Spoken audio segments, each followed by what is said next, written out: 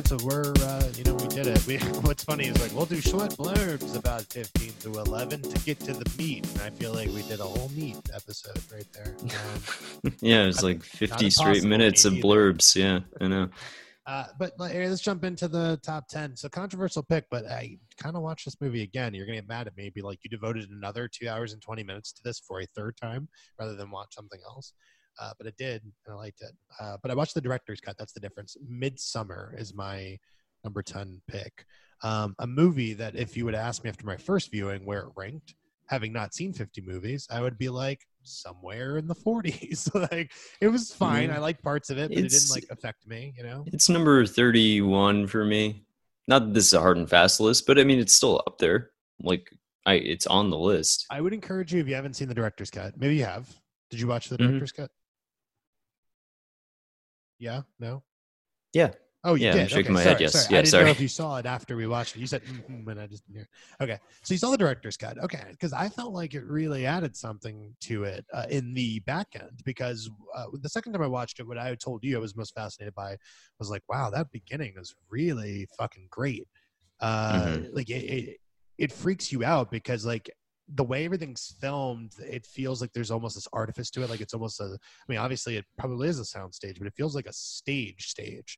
Like we're watching this performance, you know what I mean? And like, yeah, there's this light outside, but you're like, that's fake. There's nothing outside that window. Like this woman's so isolated and shit like that. I was like, wow, that's amazing. The director's cut buoys, I think, the back half a lot more just by letting things play out a little bit more naturally. It's weird to think adding time would make it feel shorter, but it ends up doing that.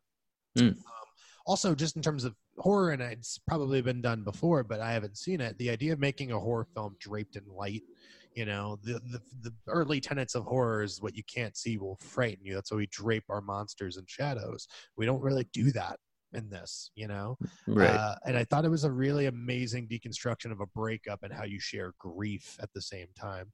So it's really high up on my list, man. I don't know. I mean, do you have anything you want to say about it? I know it's not as high on your list. Yeah, no, I mean, I liked it much more the second time that I saw it. The first time, you're sort of wondering where it's going, and it just sort of feels like this aimless, bad drug trip that keeps getting worse in a good way. And by the end, it really sold me. It gave me chills when the score music kicks up and that fire happens. Not to spoil anything. But it is sort of an ode to religious terror, which was a popular genre in the 70s, specifically The Wicker Man. Not the Nicolas Cage shit remake. I'm talking about the original Wicker Man, which is about, a normal British man kind of. No, I've read in an interview. Ari Aster said specifically Nicolas Cage's Wicker Man is why he went to film school. Yeah. Oh my God, how embarrassing. I really dropped the ball. He's also a Nickelback fan, and he says, "Come at me, I don't care." Like, I mean, Hereditary. This is your number 10 on the list, yeah, huh? Whatever. So this guy. Look, whatever. I don't respect. I mean, whatever. He's a genius, anyway. No, I really like the movies that I'm saying. A really wonderful color palette and genuinely unsettling things that I hadn't seen. It's not like the violence, you know what I mean? But it's like people getting burned to death, and some of them not reacting to being burned to death. Some of them screaming in agony, right? Like it's you have no idea what people burn all the time. It's religious. Don't look at me. You're like going side-eyed, like I'm revealing stuff. Well, yeah, I was like in the middle of my thoughts on the movie, and you're like, anyway, this is what I like. But no, I mean, it's got great cinematography.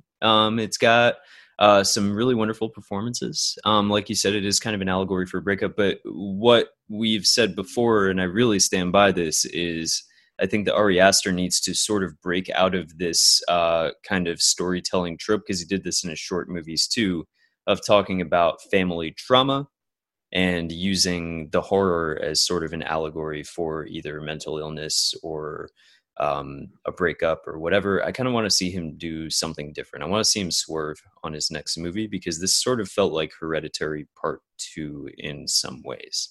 And I did appreciate it much more on the second watch, but those are just my main thoughts. I would really like to see him do something a bit different. Yeah, man, we'll see. I mean, We'll see what he does. He's playing with house money. I know that wasn't as beloved as Hereditary, but I think it got a decent response. And also, A24 will put out anything he does. I'm not worried about it. So yeah, that's like one of the few movies they've actually personally produced and everything. Yeah. I'm pretty sure. So yeah, he's the boy. It's one of the most memed movies of the year. Also. To its credit. So that's unfortunate. I hate that we live in that time because that poor woman acted her goddamn heart out, and like they just use it for memes. That's fucking terrible. This whole world's going to hell. Anyway, Max, what's your number 10?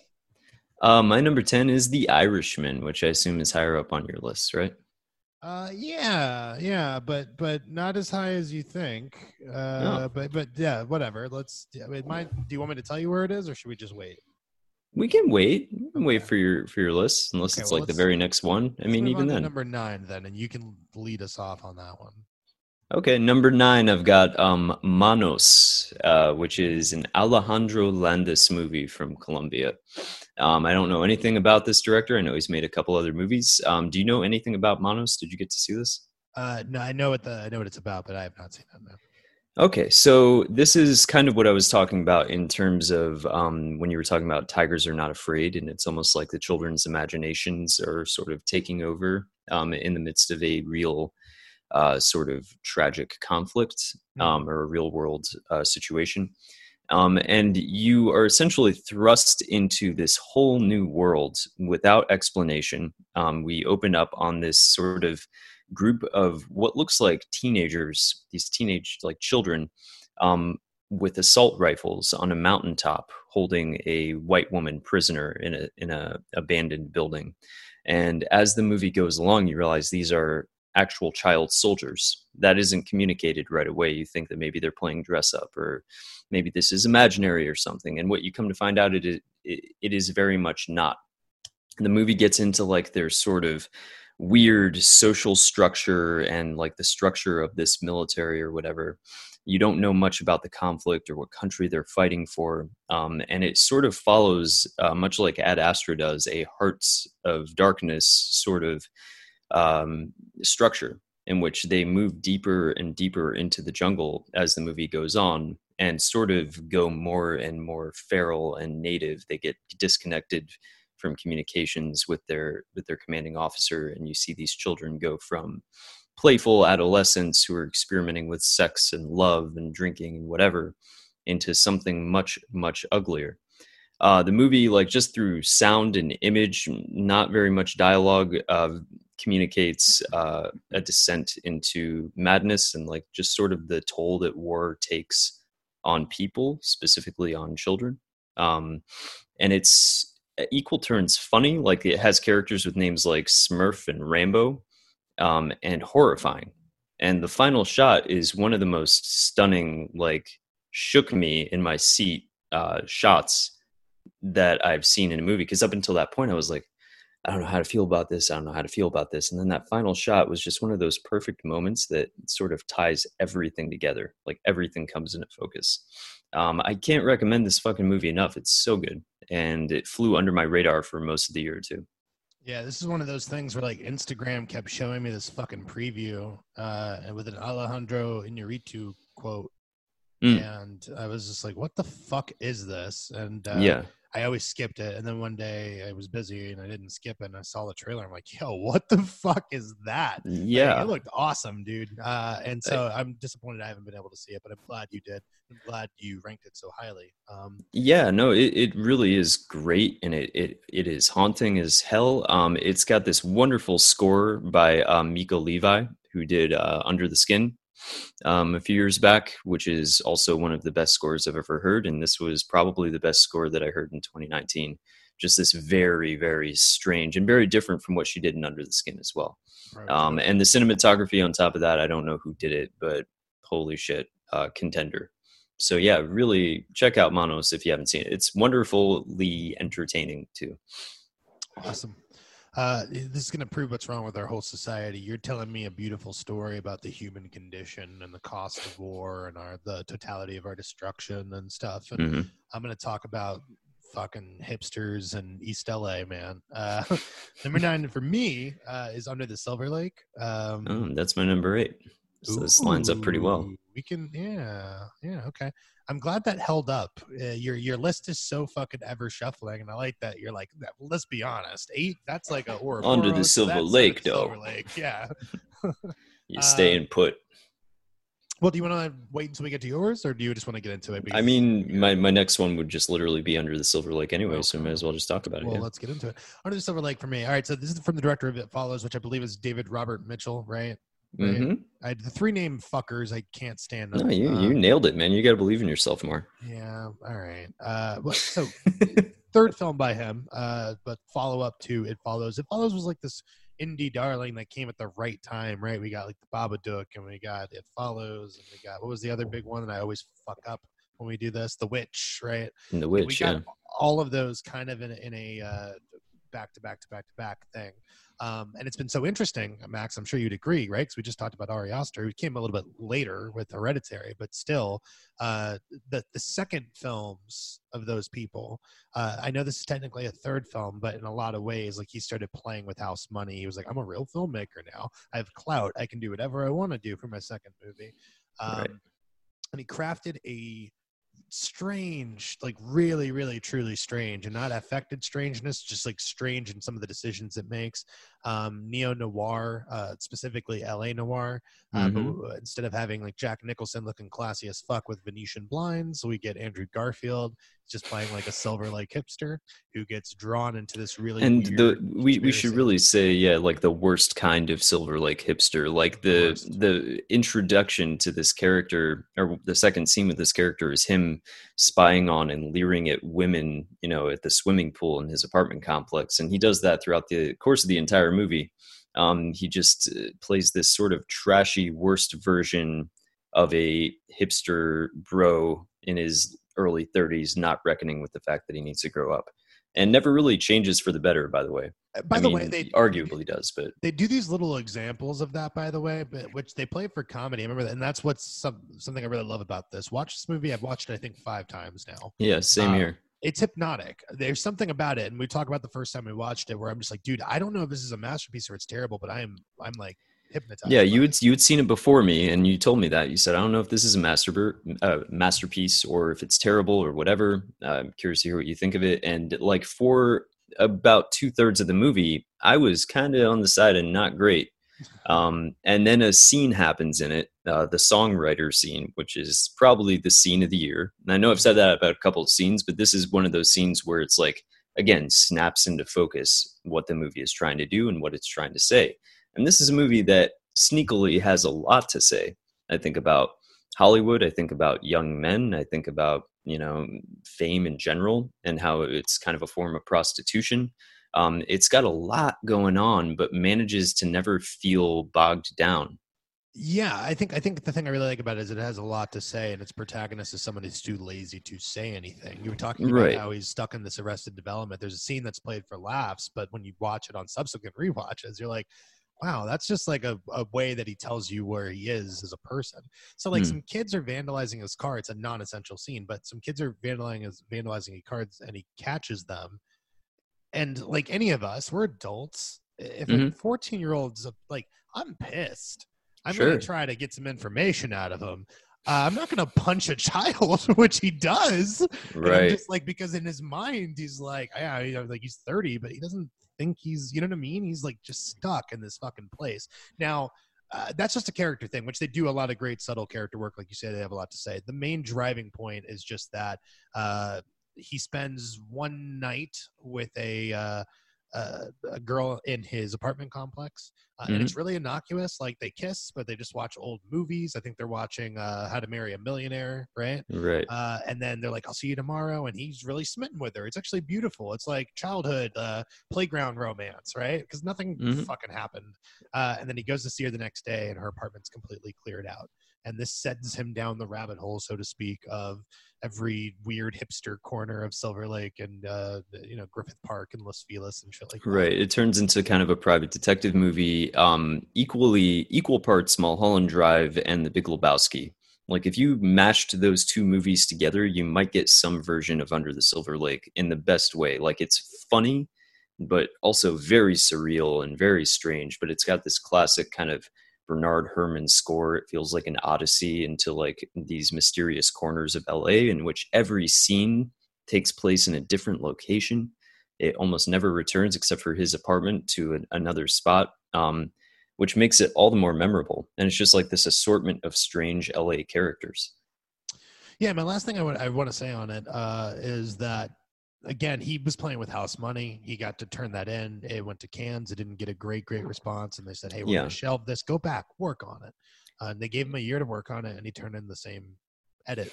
And I really commend him for it. Not as like a fuck you to the studio, right? Because it's A24 or whoever ended up doing it, right? But I just mean that, like, I'm proud that he really believed in his artistic vision. And when I've watched it, there's a reason. Go to the fucking Reddit page, man.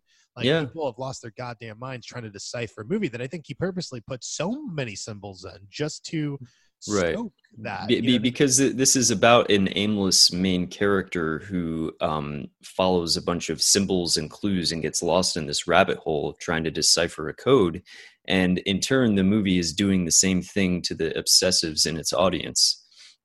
Which I thought was really funny, because the point of the movie is that he should really just be living his life and paying his bills and figuring out how to like pay his rent on time. Well, and that's what's like really beautiful and sad about it at the same time, right? Is because he is so adrift and he's so lost that he's obsessed to finding these patterns, right? Like, we're all apes. Like, our minds are warped to recognize patterns, right? We reward ourselves for being able to see that. And he thinks that he's seeing some sub-society, right? Which should be like, you're crazy, mental illness, you know what I mean? And I'm not going to spoil it, but it's very interesting where the story goes, and also the emotional backdrop, right? Like, he may or may not be a fucking dog serial killer. Like, I love that the film doesn't really talk about it, but in a way, if he is, you're sort of like, wow, he's the victim here, which I feel like is such a manipulative tool that the film does. And I'm a dog lover, so it would be higher on my list if we didn't have like just truly incredible, like competent, like but we should say that, like, I have seen this movie more than I've seen any other movie from last year, and for a reason. If you like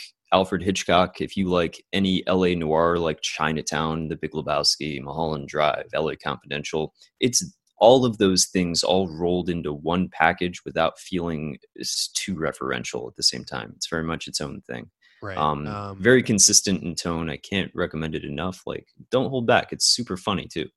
Yeah, I think that's the highest 9. That's like a 9 with a, like, you know, when you weight your GPA in high school and shit, you're like, yeah, that 9 took like a couple AP classes and like at least one honor class. Like, that's how I feel about Under the Silver Lake. I'm like obsessed with it. So go watch it. Anyway, that was my number 9. Your number 8 was Under the Silver Lake, so I can just go into mine, which is good, which is The Farewell. Which I did not see. This is like the one movie on your list I didn't see, unfortunately. Which I'm glad to have something to contribute. Such a weird movie for a couple of reasons, but a lovely, lovely movie. One, I've never really liked Awkwafina, just because the couple of things I've ever seen, there's like that My Vag music video. My main beef with her is that her name is Awkwafina. Right. Especially, like, come on, man. Following this is a movie BoJack, celebrating your shit. Like, what's your not your Christian name, I guess. I don't know. Yeah. Like, well, also just that there was a sexy dolphin pop star in BoJack Horseman named Sextina Awkwafina. Christina, that's right. So it's hard to take Awkwafina seriously, but I hear she's actually wonderful in this. I also think she's in that show as a character, not that character as Sextina Awkwafina. No, that would be amazing. That'd make too much sense. But no, so what's interesting about her is, like, for being such a provocateur, and obviously this isn't like her, she didn't write or direct, that was Lulu Wang, but it's PG, dude, which I was like, when's the last time a PG movie came out that wasn't like that came on your radar and wasn't like great. A Shrek movie? And I'm not talking like 80s PG when like fucking Temple of Doom was PG and like Back to the Future and there's like a son of a bitch every other line, you know what I mean? Like, I'm talking about like, yeah, this is a straight up PG movie. And so the basic conceit is just like, this family finds out that their matriarch, right, like the grandmother, the glue of the whole family, has cancer. And they're like, recent transplants, like they moved from China, but Awkwafina was born here in America, so they have that like weird little disconnect sort of deal. And so back in China, like when you get this kind of news, you don't tell the person who has cancer. There's this really weird taboo for two reasons, right? One, they're uncomfortable talking about mortality. Right. Secondly, it's just the idea that it's not the cancer that kills you. It's the worry about knowing about the cancer, right?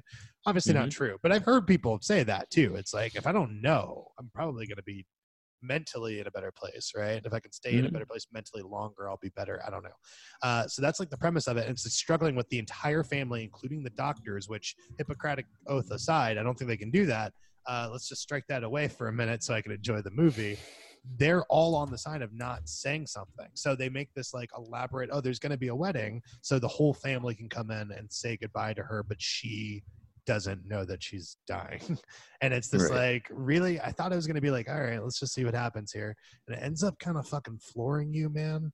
Like, it's really beautiful, really personal, subversive too in a couple like scenes. Like there's, and the other weird thing is like the last act is way longer than you would imagine. Like they spend a lot of time kind of playing within the ceremonies and shit like that, and like there's speech after speech, and each speech does add this different degree, and it's like weird because you feel like a third act should have some propulsive element to it and not just like people just talking around. And there's a lot of talking on this, dude. It's really amazing. The other thing I want to say is that they do this really good conversation about, was the American dream really even worth it? Like, we're talking about 2 generations in now, like what it means to immigrate and be here and be an Asian American and all that stuff. And it was really fucking pretty, man. Like really pretty and really well directed as well. So if you get a chance, please watch it as soon as you can. I really, really enjoyed it, man. I will. Yeah, it's on my to watch list. There were a few movies I should note that I just did not get a chance to see this year. That was one of them. Also, Ashes the Purest White, An Elephant Sitting Still, and Long Day's Journey into Night. I also didn't get to see. Yeah, it's on my list too, man. But we're gonna get there, definitely, man. All right, well, let's move on to number 7. Max, what did you have for number 7? So I've got The Last Black Man in San Francisco. And this quickly, is on your list, higher up.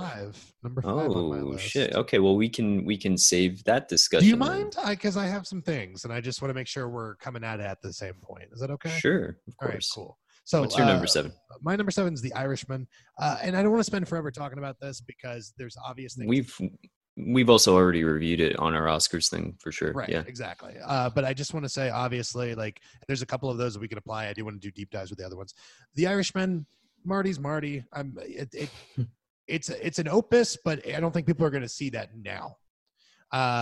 What it is this really beautiful film that allows really great small meditative performances from some of our greatest actors, specifically Joe fucking Pesci, who sitting it out for the last 15 Joe motherfucking Pesci. Well, he comes, I mean, here's the thing. He did what? The Good Shepherd or something in 2006, and that was kind of it. And then it was like 99 he was out, right? So it's like we've gotten 2 performances from him in the last 25 years, basically, for him to come back and to do something I've never seen him do, to honestly make me cry at times, to be scary in a different way while being soft. It was something I'd never seen before. De Niro, the same thing. All the performances are really, really great. The CGI is, or not the CGI, the de-aging is a little distracting at times, but it never takes away from the story.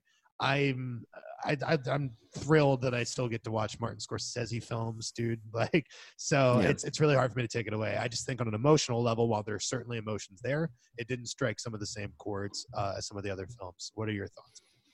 Yeah, I think I said it on our Oscars thing, but it definitely feels, and I said it earlier too, this definitely feels like an old man's movie. And this is coming off of a career, he's been making movies pretty steadily, at a pretty steady clip.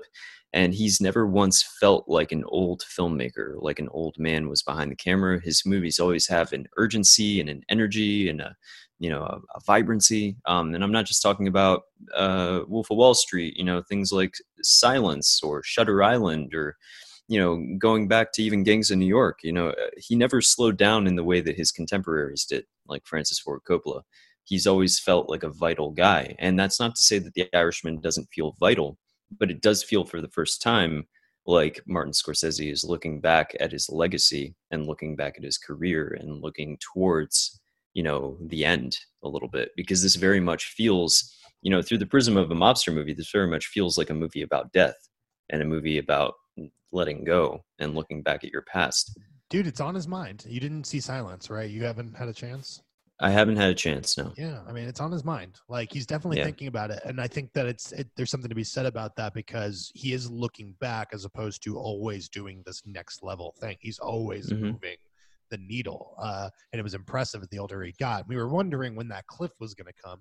This certainly is that, like, if this is the cliff, holy shit, he's going to be great for forever. I really think he's going to be like a Robert Altman. He's going to die on set. You know what I mean? Like, I don't think Marty's ever going to retire. But it's just making us realize our own, like, limited time that we have left with him as a filmmaker. So I think that's, I mean, if you want to hear more in depth, go check out the Oscar episode. I don't want to just spend too much time on that because there are other films we haven't talked about yet.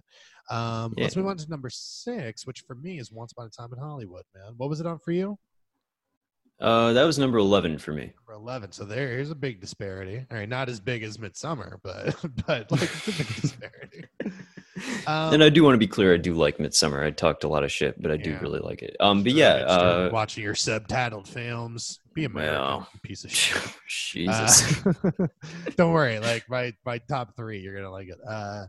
But so man, Once Upon a Time in Hollywood. Look, again, we talked about it during the Oscar episode, so I don't want to spend too much time on it. I will tell you that I watched it a third time on Oscar night, had a really emotional response to it that I hadn't had the first time. Like, each time I discovered something else I really liked about it. The filmmaking's immaculate, all that stuff, but just the emotions were always there. And it's something I guess I didn't see the first time because we're so conditioned by Tarantino to expect genre, to expect this random act of violence to happen now to propulse the story. And once we realize we're not playing by the rules that he's established, that's the most exciting thing about it. This is at once a 100% a Tarantino film, and also at once nothing like his other movies. And that's what's thrilling about it, is being in this new territory. So watching it for the third time, just like watching Sharon Tate watch herself on screen, like when she's doing the fight scene, and then now we're cutting to Bruce Lee training her, and you see her, and it's just like, not only is it beautiful because that's her watching herself do it, but it's like, as a filmmaker, Quentin is like weaving these things so fucking like with such a deft hand. And I used to say all the time, he's a better writer than he is a director. He's a competent director, but he steals. But this was the first time where I'm like, yes, he's still paying homage, but he's doing his own thing. I think he's grown as a director too, like since Kill Bill, but especially like it gets a lot of shit as being his worst movie, which I disagree with. I think that's Django. But Hateful Eight, I think was sort of like not a Titanic leap, but it was sort of the point in which I started seeing him as a director, like a real ass director where he was making choices that weren't just referential to shots in other films.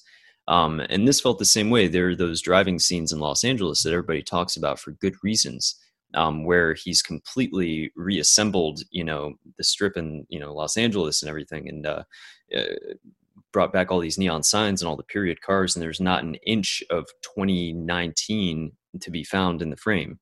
He does all CGI.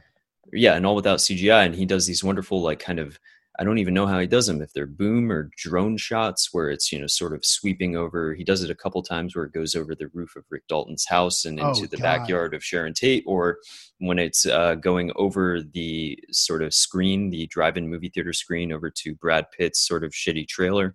Right. There's such a great sense of place, and it's very specific.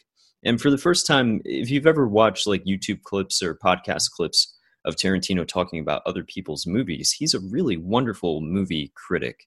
And like, if this guy had a second life after he ends his career, I'd love to see this dude just have a regular fucking movie review show and like just talking about movies. Quentin Tarantino on movies. Yeah, because as grating as the guy is, like, he is so passionate and convincing about film, and usually about film that I'm not familiar with. And this movie kind of felt like the first time where he was making a movie about just his love of movies, in a specific way, where it was in the text and not just the subtext. We've been getting that, man. We got Pain and Glory. We got Roma last year. I mean, and I know those are different, but they are coming from a similar, like, sentimental place. You know what I mean? Yeah, sure. And so I don't know. I'm really excited. I think he's bullshit about retiring. I hope not, because I think we're now just starting to know who he is. Weird comparison, man. Kobe Bryant came into the league. I like to pepper in a sports analogy for Max. Kobe Bryant came into the league, right? And everyone criticized him because that dude was literally a Michael Jordan clone. Like he did everything like Jordan. He did the dribble, the shoot, the fadeaway, everything like him, right? And he was amazing. But then that back half of his career, like he was like, I'm fucking Kobe Bryant. Like he became his own kind of person, you know what I mean? His own player. And it was equally fucking exciting and wonderful. And it's like Tarantino just became Kobe Bryant, man. Like he needs to keep at it, because I think like whatever we have ahead of us, especially like he's gonna have a kid. And I'm just so interested what actual attachments in the real world does to a man like that. You know? Like, because movies get even more violent and referential. He gets less sentimental somehow. All right, who knows? That's all I wanted to say. What's Time in Hollywood is my number 6 film. Nice. All right, so your number 7, my number 5, Lost Black Man in San Francisco. This movie, man. This movie was a lot of things, and it's a lot of things that specifically because of my friendship with you. And, you know, every now and then when I don't like want to yell at you for liking fruit or something, I let my guard down and I'm like, Max, you're my best friend. You're my brother. My relationship with you is one of the most fulfilling things in the entire world. And we've known each other for so long, and like as children too. And we've had that kind of like profound friendship even then. I think we grew up at a time where like masculinity, as it were, was defined by certain things. It was defined by toughness and about like never showing any kind of soft side, never being vulnerable, never doing any of that stuff. And this movie is like really fucking pretty because it's largely about those friendships. It's about being vulnerable and about being okay being vulnerable, being embarrassing. Listen, there's, you know, the scene where they go into the house and like they're just like having a gay old time. Like I thought about that time when we were kids and like no one was home and we just danced to Franz Ferdinand for no reason. And I'm thinking like if my dad, like think about this now, like my dad being a product of the 60s, he'd be like, fucking gays, like what a goddamn shit for, but like we're kids. And we loved life. And so and we felt like okay because we were friends. And so this movie like really did a lot for me. That's just on the character level. Then you talk about the actual, like the idea of the people who built great cities and the infrastructure is no longer being allowed to live in those places is another tragedy. You live in Brooklyn. I used to live in Brooklyn, man. Like we know about gentrification. And it's this heartbreaking fucking thing. God, there was another point I wanted to make about it that I loved. Okay, also, first scene. Holy shit. Economy of filmmaking. That's going to be the buzzword. That first scene does so much because one, it shows you, right? And we've been like in a car ride, except it's not a car ride. We go from their world to what their normality is, to the familiar faces, to getting into like what San Francisco is now and how they are strangers in that world. You know what I mean? Like they're leered at and stuff.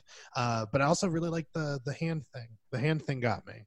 Like, well, let's give it some context for people who haven't seen it. Like what the movie is about. No, there's a lot to love about this, and it's got a very dreamlike, gentle. Like gentle is the word that kept coming to mind when I was watching this, and it was so refreshing. It felt like such a palate cleanser. It was such a kind of like a warm hug. This movie, but it is about very serious things like gentrification, getting priced out of your own neighborhoods. The movie is about this man played by Jimmy Fails, who also wrote the film. And plays himself in the film, and his best friend Monty, trying to restore his grandfather's house that he says his grandfather built while other people still live in it. And it's like this beautiful 3-story sort of like fairy tale looking house on I forget where in San Francisco. It's like on one of the famous sort of main drags in San Francisco. And it's just this very wonderful, beautiful, sad story about a lot of things, about masculinity for sure, about friendship, about legacy too, about gentrification. It's true. And like in that opening moment, you're talking about like that skateboarding scene. Yeah, the skateboarding scene. Which is so similarly to Brad Pitt driving in Los Angeles. It gave me a similar feeling of just, but in a different direction, where it was just so dreamlike and instantly sort of gentle and strange that I immediately sort of kind of fell into this world that Jimmy Fails was creating. And I think the director is Joe Talbot. Which I was gonna say, like that, just as an establishment, like again, not only does it bring me into like kind of the themes of the movie, not only does it bring me into the aesthetic of the movie, not only does this movie feel oddly magical realist, even though it isn't, but it kind of feels like right. it. No, it does. Yeah. Yeah. No, it's just like the relationship of those two characters, and to be able to do it like on a skateboard. Like when we were kids, you'd have friends like on bikes and you would get on the pegs or whatever. You'd ride on the pegs of the bike. Yeah. And even that was like, shouldn't touch me, bro. but this is like, oh my God, they have to be like somebody to hold each other. And then they're like right up on each other. Unison. And I'm just like, Jesus, like, well, I'm a hack, Max. people are way smarter than I am, and I can recognize that it's amazing, but I wouldn't have thought of that. And I just think it's a really, really, really wonderful film. Now, I hate to do this because I don't want to immediately be like the other Black film. Is Waves on your list? Mm-hmm. Okay, good. We haven't got there, or is it? Yeah. Yeah, it's on my list. So I fucked up. I should have watched Waves. I was like, I want to watch Waves too. Did you not watch Waves? I haven't watched it yet. No. Oof. Okay. Yeah, that's my number. That's encouraging because I just love this one so much. Anyway, do you have anything else you want to say about it? Do you want to move right along, my friend? It's not really a movie that you can spoil in any way, but at the same time, I don't want to say any more about it, much like a lot of these movies on the list. But I do want to give a shout out not only to Jimmy Fails for writing and acting in it and doing a wonderful job as like a new talent, like this is his first feature film, but also Jonathan Majors, who plays his friend, who starts off the film as sort of quiet and sort of sensitive, and has this really wonderful scene where he does a one-man show near the end that just broke my heart. Really like one of the best performances of the year by Jonathan Majors, and nobody talked about it because I guess it was an early release. It kind of got swept under the old rug. That was the problem. No, I mean, I don't know. Like, I'm sure we could have let Tom Hanks just sit one of these Oscar seasons out. As long as you're talking shit about Hanks, but like he hasn't been nominated in a minute. You know what I mean? Like that's the thing. I think he got the Captain Phillip nomination, and that was like it for a long time. Or did he get Sully too? Fuck him. I think he got Sully. Yeah, he keeps getting. Yeah, he's he's Meryl Streep 2.0. Right, Tom Hanks, but yeah, you're wonderful. We get it. Like, let somebody else have a shot. But yeah, no, Jonathan Majors, one of the best performances of the year, one of the best movies of the year, and such a low-key movie too. Unlike the rest of the movies on this list, which are like fucking devastating or weird or strange, this is like one of those just nice breaths of fresh air, kind of similar to Pain and Glory, very similar vibe. Yeah, and last, I just want to say Danny Glover, who, as you pointed out, the man works. He just keeps working. He may be too old for this shit, but he keeps coming back. Definitely too old for it, but he keeps coming back. That's the best thing about Danny Glover. But honorable mention to Danny. All right, man. Let's move on. Number 4, Max. What's your number 4 film? We never got to my number 6. Oh, so what? Okay. Yeah, you just kind of skipped right past that. Number 6, I got Waves. Speaking of which, okay. Ooh, yeah. So Waves, you did not get a chance to see. This is another one of those 3 named fuckers. Trey Edward Schultz did this. He did It Comes at Night and Krisha before that. And I have not seen. I actually really like It Comes at Night. Right. Yeah, which I have not seen either of those films. And after Waves, I definitely want to. So the closest comparison that I can make to Waves is actually a TV show you haven't seen called Euphoria, which I think a lot of people dismissed as sort of being like a Generation X or Z, not X, like Z. What are we calling the newest generation? I don't know. Boomers, ironically. I'm calling them boomers now. The new boomers generation, where it's just a bunch of teenagers, in a hyper realist sort of filmmaking style doing drugs and having sex and whatever. And it kind of evokes that similar vibe. It's maximalist filmmaking, like to the nth degree. From the opening moments, which is scored to Tame Impala's Be Above It, it's just this montage of this young man. And essentially the story is, it's about this young man who is on the wrestling team. He has this sort of overbearing father played by Sterling K. Brown who wants his son and daughter to have the same opportunities that he has, but he's particularly hard on the son. And it's sort of about the tension that creates in the family and about the son trying to live up to those expectations and possibly crumbling under the pressure. And as the movie goes along, like it's just a wall-to-wall soundtrack that mixes with really wonderful score music from Atticus Ross and Trent Reznor. It almost feels like an hour or so long music video, but it's all serving a very specific purpose, because at the halfway point in this movie, much like in Hereditary, where there's a thing that happens in it where you're like, okay, there's an hour of movie left. Where the fuck is this going to go? Something so shocking and so devastating happens in this movie. And it puts everything that came before it into a bizarre and darker context, that the second half of this movie has to swerve and do something completely different. And I hope I'm not spoiling too much when I say that the first half is about wounding you, and the second half, and I've barely seen any other movie do this, the second half is about healing you. The tone becomes much gentler and more dreamlike and sort of I wish you wouldn't have told softer. me any of this. I really wish I could have gone into that experience without knowing. But I don't know how else to review this movie and like tell you why it's special.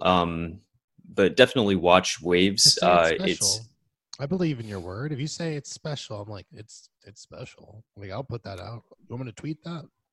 Okay. I mean, I didn't tell you what happens, so all I'll say is like it has has a perspective shift halfway through, which is really interesting. We spend more time with a background character whose background in the first half, but it's this really wonderful, beautiful, heartbreaking portrait of a family going through something, and that's all I can really say. I don't want to spoil anything about it, but again, just really vibrant, in-your-face filmmaking for the first half that transitions into something much gentler and more complex in the second. Plays with things like aspect ratio, score, wall-to-wall, one of the best soundtracks of the year as well. So yeah, check out Waves. It was emotionally devastating in ways I did not expect, and beautifully shot. Well, fuck, man, that's amazing. I mean, I'm confused now. Hold on, because what was that? That was your 6 or your 7? That was my 6. All right, so what's your 5? My 5 is Marriage Story. Ooh, okay, that's my 4. So we can hash this out. Okay. I liked it. All right, cool. I mean, we've talked about this movie at length, especially in our Oscar podcast. Not a whole lot of new things that I can say about it. I don't know if you want to jump in, if there's anything that you've noticed. I've seen it about 3 times now. And it's a movie that keeps getting a little bit better every time I see it, especially when paying attention to things like staging, when he decides to cut, when he doesn't. He very much shoots this in a very specific mannered way. And I was watching kind of one of those directors break down a scene from a movie things on YouTube. And it's a breakdown of the fight scene, the infamous fight scene, where there's this little detail that Noah Baumbach specifically points out, where he leaves like Charlie is the son, right? Right. Yeah, he leaves the juice box in the corner of the frame as they're hugging at the end of that terrible, terrible fight, and says that even though he's not in the room, he's in the room. So it's like little details like that are scattered throughout the film. It's just so well observed, so well acted, so well scored, so well written, so well directed. And I do want to say something that we didn't say in our Oscars thing. It's got 2 back-to-back musical performances, the second of which is another one of my favorite scenes of the year. It completely like puts everything emotionally into context for Adam Driver's character. He does a song from Company, Staying Alive, or Feeling Alive. Yeah. Staying Alive. Yeah, dude. I mean, we said all of it on the other podcast. I mean, Adam Driver's, I'm really excited we get, presumably 40, 50 years of performances from that guy. Like, he's only going to get more interesting the more people are going to use him. And like already he's worked with Jim Jarmusch. He's worked with the Coen brothers, right? He's worked with Spike Lee. Like, he's working with some fucking people. Wasn't he in like Lincoln or something? I don't know. He worked with I mean, he was in Scorsese as well, like the Silence. That's right. Yeah. Like, so people are just going to keep using him, dude. And I'm really excited about watching him. Also, Noah Baumbach, keep making masterpieces. I love you. Well, let's move on from there, man. What's your number 4? Parasite. Still okay. All right. Well, all right. That's fine. We'll wait. We'll hold off on that one. What's your 3? Well, what's your number 4? You already said number 4? Marriage Story is my 4. Oh, okay. Sorry. So my number 3 is The Nightingale by Jennifer Kent. Wasn't able to see it, but that is the director of The Babadook, and it was a It is. long-awaited follow-up. How was it? I mean, it's my number 3 on the list, so it was just all right. No, Jennifer Kent did The Babadook in 2014. And you could argue that The Babadook is one of the most important movies of the past 10 years, if you really look at it in like the scope of recent film history. That sort of was the precursor to this new wave of thoughtful art house horror films. Existential sort of horror. Yeah, this sort of like A24 style of horror, but I still contend that The Babadook maybe did it best. If you haven't seen it, and if you're in any way put off by the fact that it's a horror movie about a monster, please see it, because it's about so much more than that, right? It's about depression. He's dapper as fuck. He's got a top hat. He's always well dressed. I mean, the Babadook right. is all about presentation. You know what I mean? Well, it's very much like an ode to like silent film too, and it's like an ode to well, it's great. I don't want to get too much into The Babadook, but Jennifer Kent is a wonderful director and spent 5 years, or 4, I guess this is technically a 2018 release that got released here in 2019, making her follow-up. And The Nightingale, when it first came out, I don't know if you heard the buzz around it, but that it was very hard to watch. Yeah. And it very much is. This is a hard movie to recommend.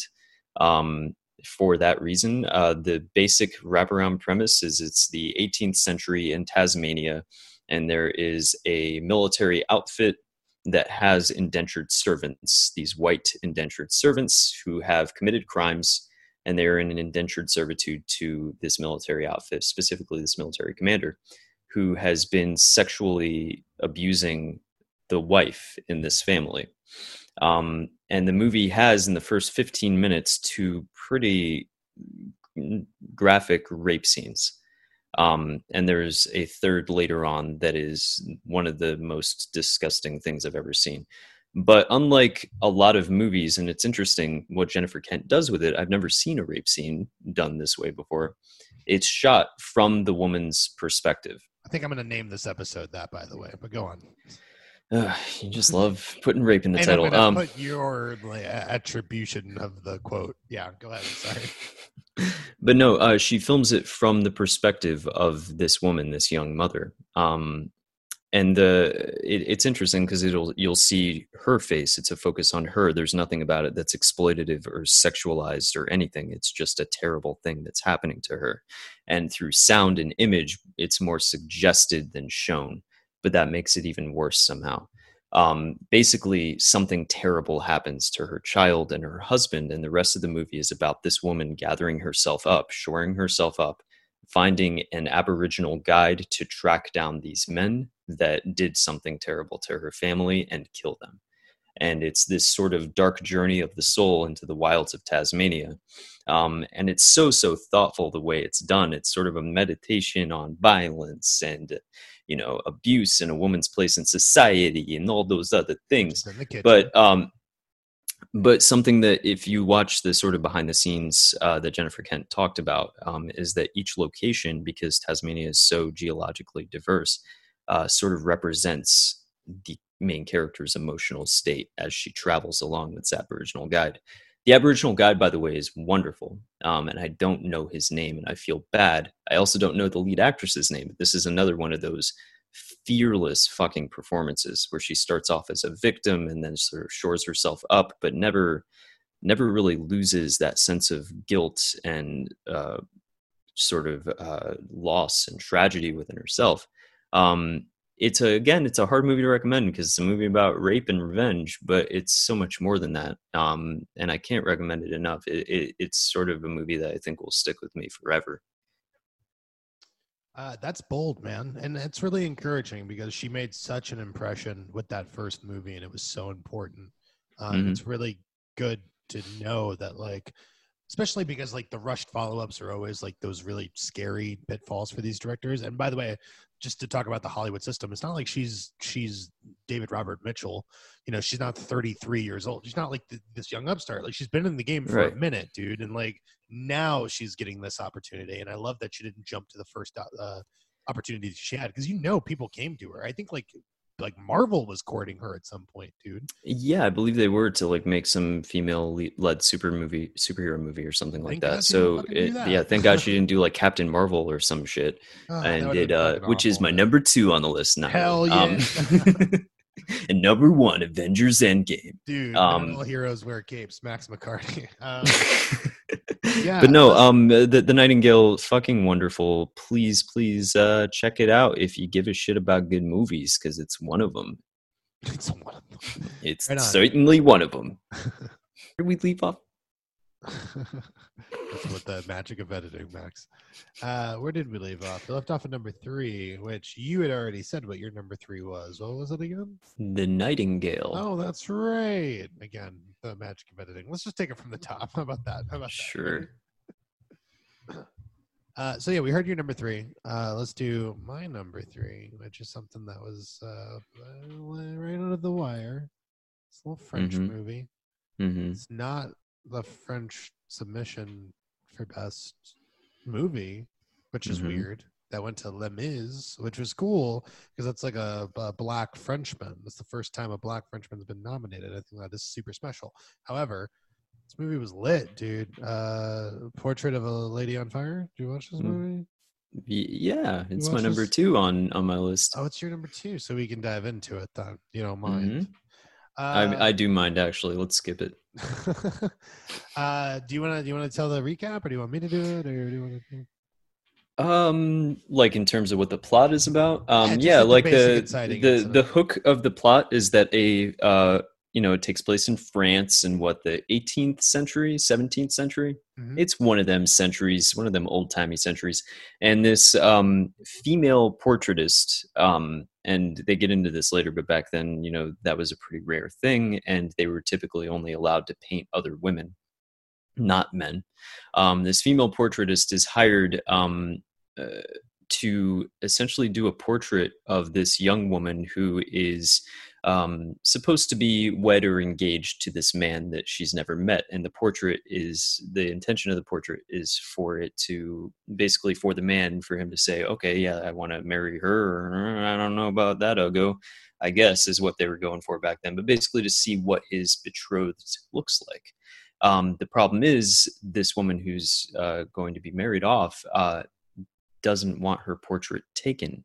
So they've had portraitists come in, and she's refused to pose for any of them. So they bring in this woman under the kind of false guise to be her companion on walks, and by studying her face, and studying her body and studying her hands and every piece of her, she's going to, from memory, recreate this woman in portrait form. And from there, as you can expect, a romance sort of blossoms. And that's the basic setup. Yeah. Weird thing. So I'm a big Dante Alighieri guy, right? Like Inferno. And what I really like about that is the depiction of love in that. It's like his love for Beatrice is this really pure thing. This certainly is more carnal than that, but I like the idea that by the sheer fact that she has to study the curves of her face, the way her face looks different in the shadows and stuff like that, how her fingernails are perfectly manicured and shit like that. She falls in love with this composition. It's a really interesting thing, right? Because it feels really pure to the point where not to spoil it too much, I really liked the fact that she ends up resenting the painting because not only because because she gets told that's not good, but that in some way it seems why the fuck I created this thing to give away to some man who doesn't know her, you know what I'm saying? Not I know her, which I thought was really fucking powerful and also incredibly well shot. I read somewhere that it was shot in 8K. Which it was seems unnecessary, but apparently it was a deliberate decision to try to get as much color spectrum as they were able to, which is really, really amazing to me. And the color really does pop in not a high contrasty way. It's just very vivid reds, vivid greens, vivid blues, and it makes just to get back to the general tone or feeling of the movie, and the reason it's number 2 on this list ahead of things like Parasite or The Nightingale or whatever else, movies I all loved, but this is sort of beguiling in a weird way. It makes the act of just studying someone's face seem like the romantic thing in the world. It is like just this really wonderful sort of love story that completely, I don't know about you, but it completely like kind of put me under its spell for the entire runtime of the movie, pretty much from the beginning. And there's something I wanted to call attention to too, other than the color, is the sound design. Because there's no score music. All the music is diegetic Right. and used very sparingly. So really, all you have is this sort of bed of sound, you know. And from the beginning, when she's on this little rickety boat to go see this woman, you hear the waves crashing against the boat and the boat rocking and creaking, and it continues through every piece of the film and lends it kind of it makes it more of a sensory experience than other movies I've seen this year, or other movies I've seen in general. And that sensory experience is what really does draw you in, at least for me. I don't know how you felt. Yeah, no, I mean, absolutely. I think that's the whole thing. We've been saying this like weird, lucid sort of tone that a lot of these picks have, and this is one of them. I also want to like kind of spotlight, I think, like really powerhouse performances from both of those ladies, by the way. Yeah, like, very subtle though. Yeah. Well, that's what I'm saying. Like, that's like, it's not bombastic. It's something else. And I was just really like, holy shit. And right. I'm really unfamiliar with this filmmaker's work. So I've only ever seen one other thing from her she did, and it was also about growing up and realizing, this main character realizes that she's gay, which this is about two much more mature women sort of coming to that realization or coming to that understanding with each other, right. Called Water Lilies. Really good movie. It's more about awkward adolescence, and this is more about adult love. But yeah, like on paper, everyone's seen this movie before. If you're familiar with foreign cinema in general, it's a tale of forbidden love, and it's a period piece. And on paper, that sounds like the most unspecial thing that there is, because I've seen that movie 100 times. But this does so many things in its presentation that just sort of set it apart for me. I do want to spotlight, there is a scene kind of much like I've said about Under the Silver Lake. There is a scene about midway through, and it's kind of a musical number in a weird way, where they go to visit that completely just, it was kind of jaw-dropping for reasons I can't even articulate. There's a scene where they essentially go to meet these other women. It's like a commune of women on this beach, and they all start humming in unison until it builds and builds and builds, and then other women start clapping, and it turns into this musical number. And it's just the most like breathtaking and strange thing. Well, one of them that I've seen this year. Yeah. Yeah, really I gorgeous. was gonna say, the entire time I'm watching this, and it's not a fair comparison, and they're certainly not the same beyond maybe the initial aesthetic of it, but I thought The Favorite really hard for some reason when I was watching this. But and even though I love The Favorite, and just in terms of like how they would use natural light and stuff, because they would kind of have to via the period and stuff. But that scene, the way they used fire compared to the way the fire was used in The Favorite, I was like, holy shit, because like they did something with it. You know, it was like a really powerful moment in it. And I was taken aback. So also the last thing I see, it could be like recency bias, but the fact that it's number 2 on your list, number 3 on mine, is a pretty good sync up. I'm glad. Because I don't even think I told you right before we recorded that I watched this. I did give you no indication where it landed on my list. Right. But yeah, dude, I mean, that's really exciting. And you know, it's a movie where I feel like it's still not getting a lot of attention. I mean, I don't know if it's easily or available anywhere either. Well, yeah, it actually just got a wide release on Valentine's Day, so it should be playing in a theater near you. And we should spotlight just quickly at the end of this where you can find these movies on our list, if we can just take a second at the end. But yeah, you can find it in theaters right now. It's a Neon release, who also released Parasite, doing some pretty wonderful stuff. But yeah, it's a movie that I didn't expect to love as much as I did, but it completely caught me by surprise. And the final moment, I don't even know quite how they pulled it off, but it's just fucking stunning.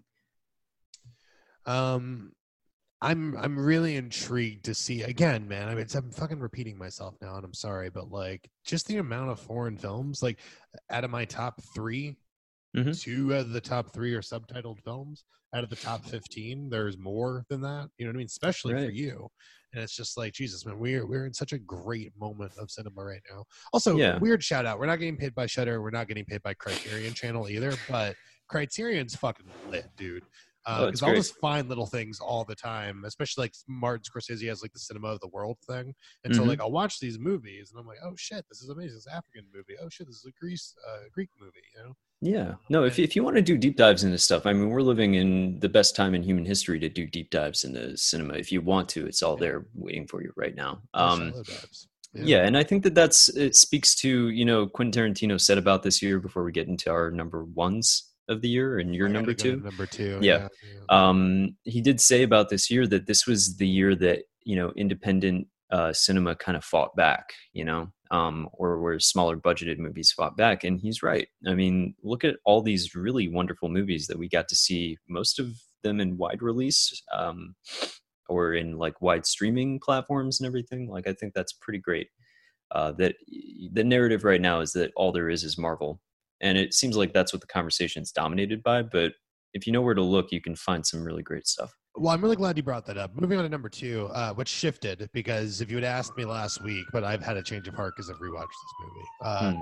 Number two is Parasite, which is the other Neon release. Okay. Oh. And when that won, Twitter and the worst of human beings were just like, I've seen all the Oscar movies and none of them made me cry as much as Avengers Endgame.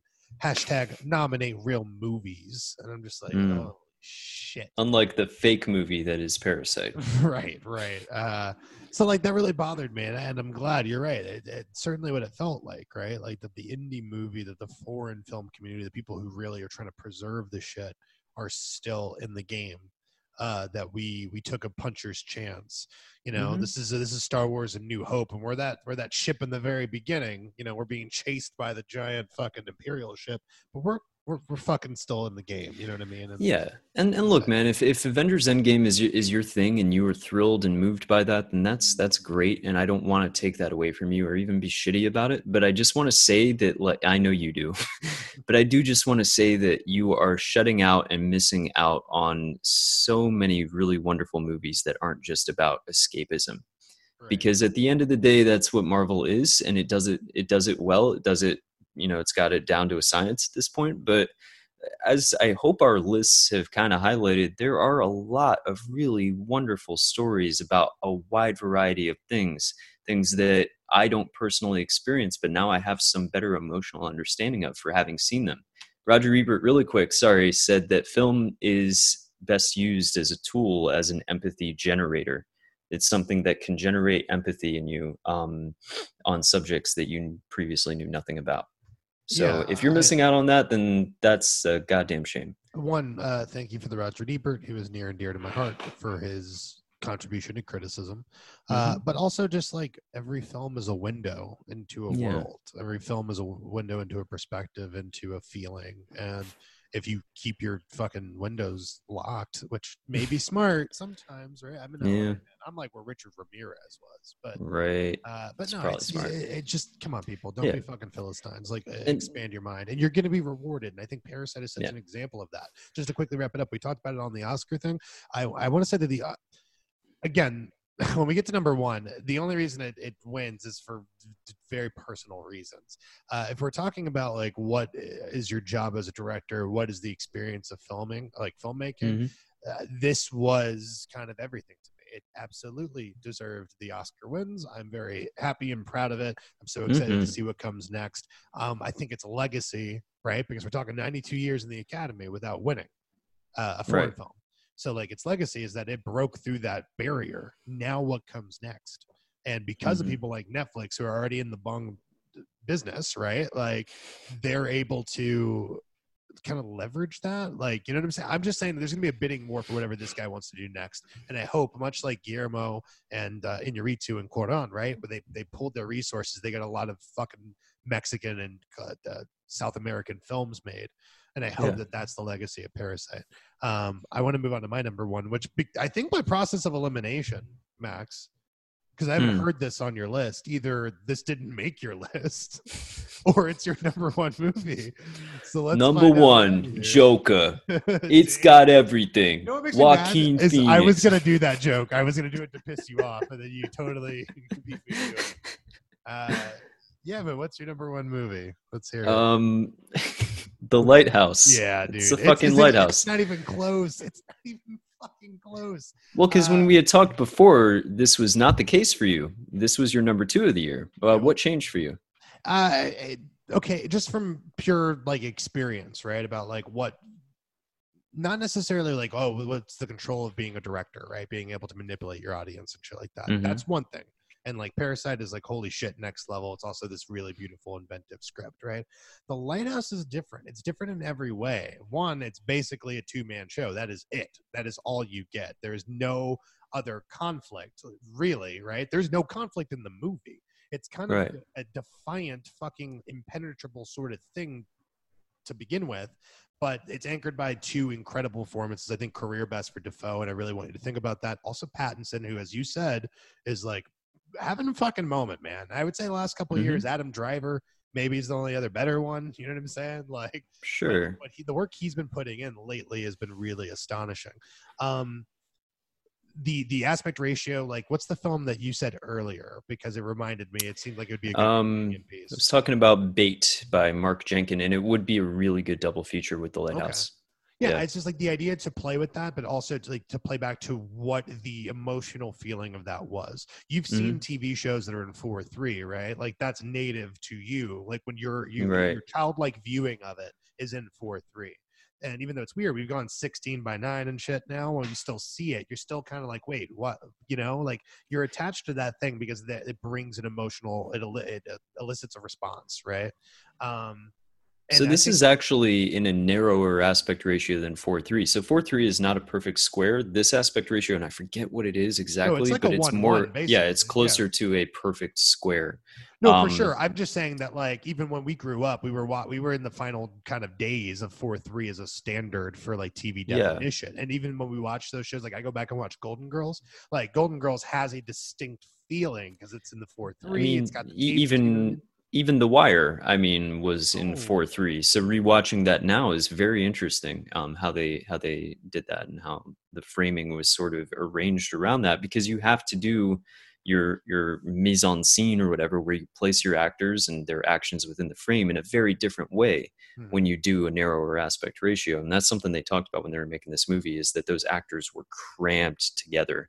And they picked that particular aspect ratio too, because they were like, what would most highlight the height of the lighthouse? What would sort of draw your eye upwards? So that's why you get these sort of cavernous spaces where you see mostly ceiling, and then the actors are so small within the frame.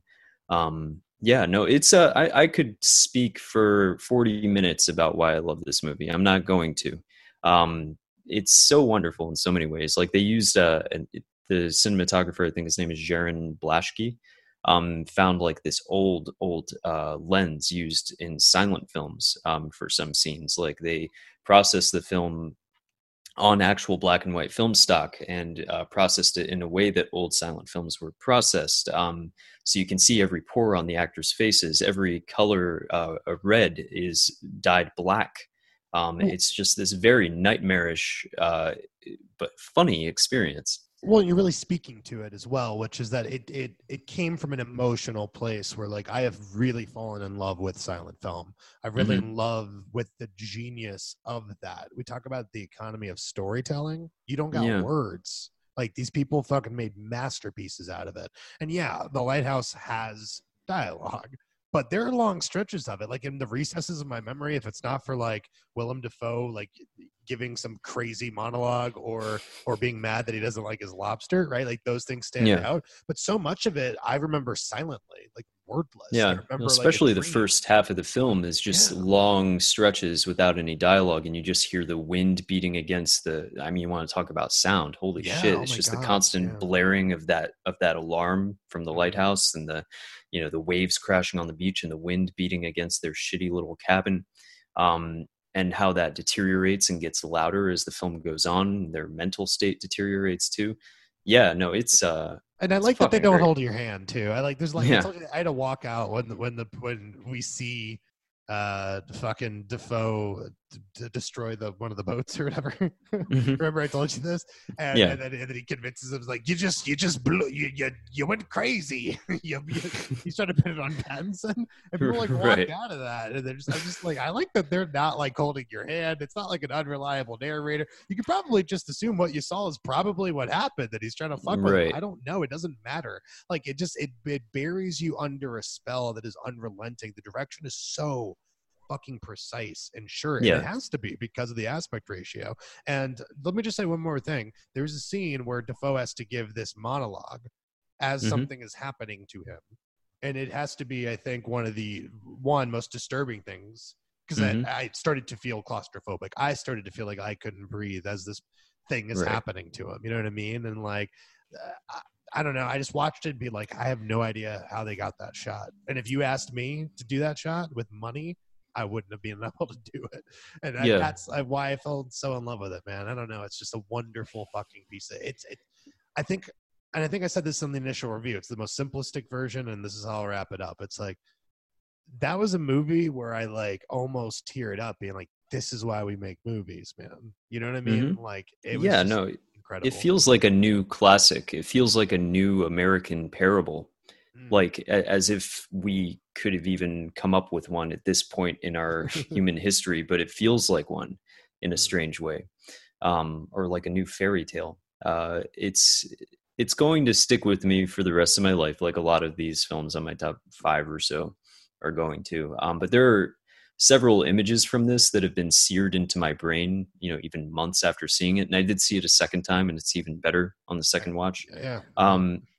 See this on the highest definition that you can, with the best sound system that you can, and just kind of fall into a world for 2 hours. And again, it's fucking funny. It might be the funniest film of the year.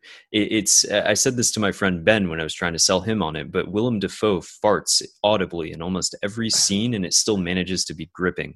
So that's how like spellbinding this fucking movie is. You have to know me too. I think fart jokes are the lowest common denominator. We get into philosophical debates about this all the time. Right. I don't know, man. Fart jokes have a place. In this movie, I was like, each one a masterstroke. Each one added something. Each one a symphony of its own design. Dude, honestly, like, the joke aside, I literally feel that way. Like, especially like the first two, like maybe the third one where it was like Robert Pattinson's just leaning down. And he's in the doorway and he just straight farts on his face, and I'm like, oh my god, that's just out of dominance. Like, that's what dogs do to each other. Right. So I mean, all farts aside, I really, I don't know, man, I was blown away by that movie. Yeah, there's not a single weak aspect to this movie. There's nothing that I can even say I'm like a little bit iffy on. Like, I think I hate to throw around the word perfect, but maybe it's as close as it can get. Portrait pure cinema. Is Portrait number 2 because of the fucking really bad, like, the wraparound story? Like, it's not bad in execution. It's fine. I just mean like that, like, what's that? Like, the little girl points to the painting, and then we cut back in time to tell the tale. That's, you know what I'm saying? That's like Dewey Cox or like Eddie. As opposed to number 1, is that why it's not number 1 for me? It would be number 1, but that fucking framing device. No, I liked the framing device for that, actually, because it kind of lent it an air of mystery and adventure. I like it at the end because it's really bittersweet. Not to keep talking about Portrait, but like the last time I saw her that was really pretty. Right. Yeah, no, it's just go see that fucking movie. Watch every movie. Jesus Christ, watch every movie on this goddamn list. Well, dude, listen, I mean, like, I'm glad that we had some divergent points. Granted, if I'd seen as much as you, I'm sure that we would maybe have some more similarities. But I'm really glad that like we overlapped where we needed to. Especially near the end, which is really nice. Like for me to be Portrait 3, and then that's awesome. It was cool. So, hey man, good year. I think we nailed it. Yeah, really great year. And again, like, there's still shit I need to see, but it's impossible to see everything in a month, which is what I tried to fucking do. So that's on me. I'm going to try to be better about that. But real quick, off of your list and mine, I believe you can find The Nightingale on Hulu. Marriage Story is on Netflix. Last Black Man in San Francisco is on Prime. Under the Silver Lake also on Prime. Let's see, The Irishman is on Netflix. and High Life is also on Prime, as well as Hagazusa off of mine. So just go check those out, and the rest of them hopefully will be on streaming services very soon. Yeah, man, you're doing a service. And again, I'm really excited by how many different languages and perspectives are on this list. It's really exciting. Yeah. So, all right, man. Well, I think we nailed it. So should we set a course publicly? Like we did this before. We're like, we'll talk about it. We never did it. But I mean, right. what maybe we should talk about this off mic. All right. We'll be back next week with something. We'll be back next week with something, man. In the meantime, Max, this was a lot of fun, man. Yeah, it sure was. Stay tuned for whatever we do next, whatever that is.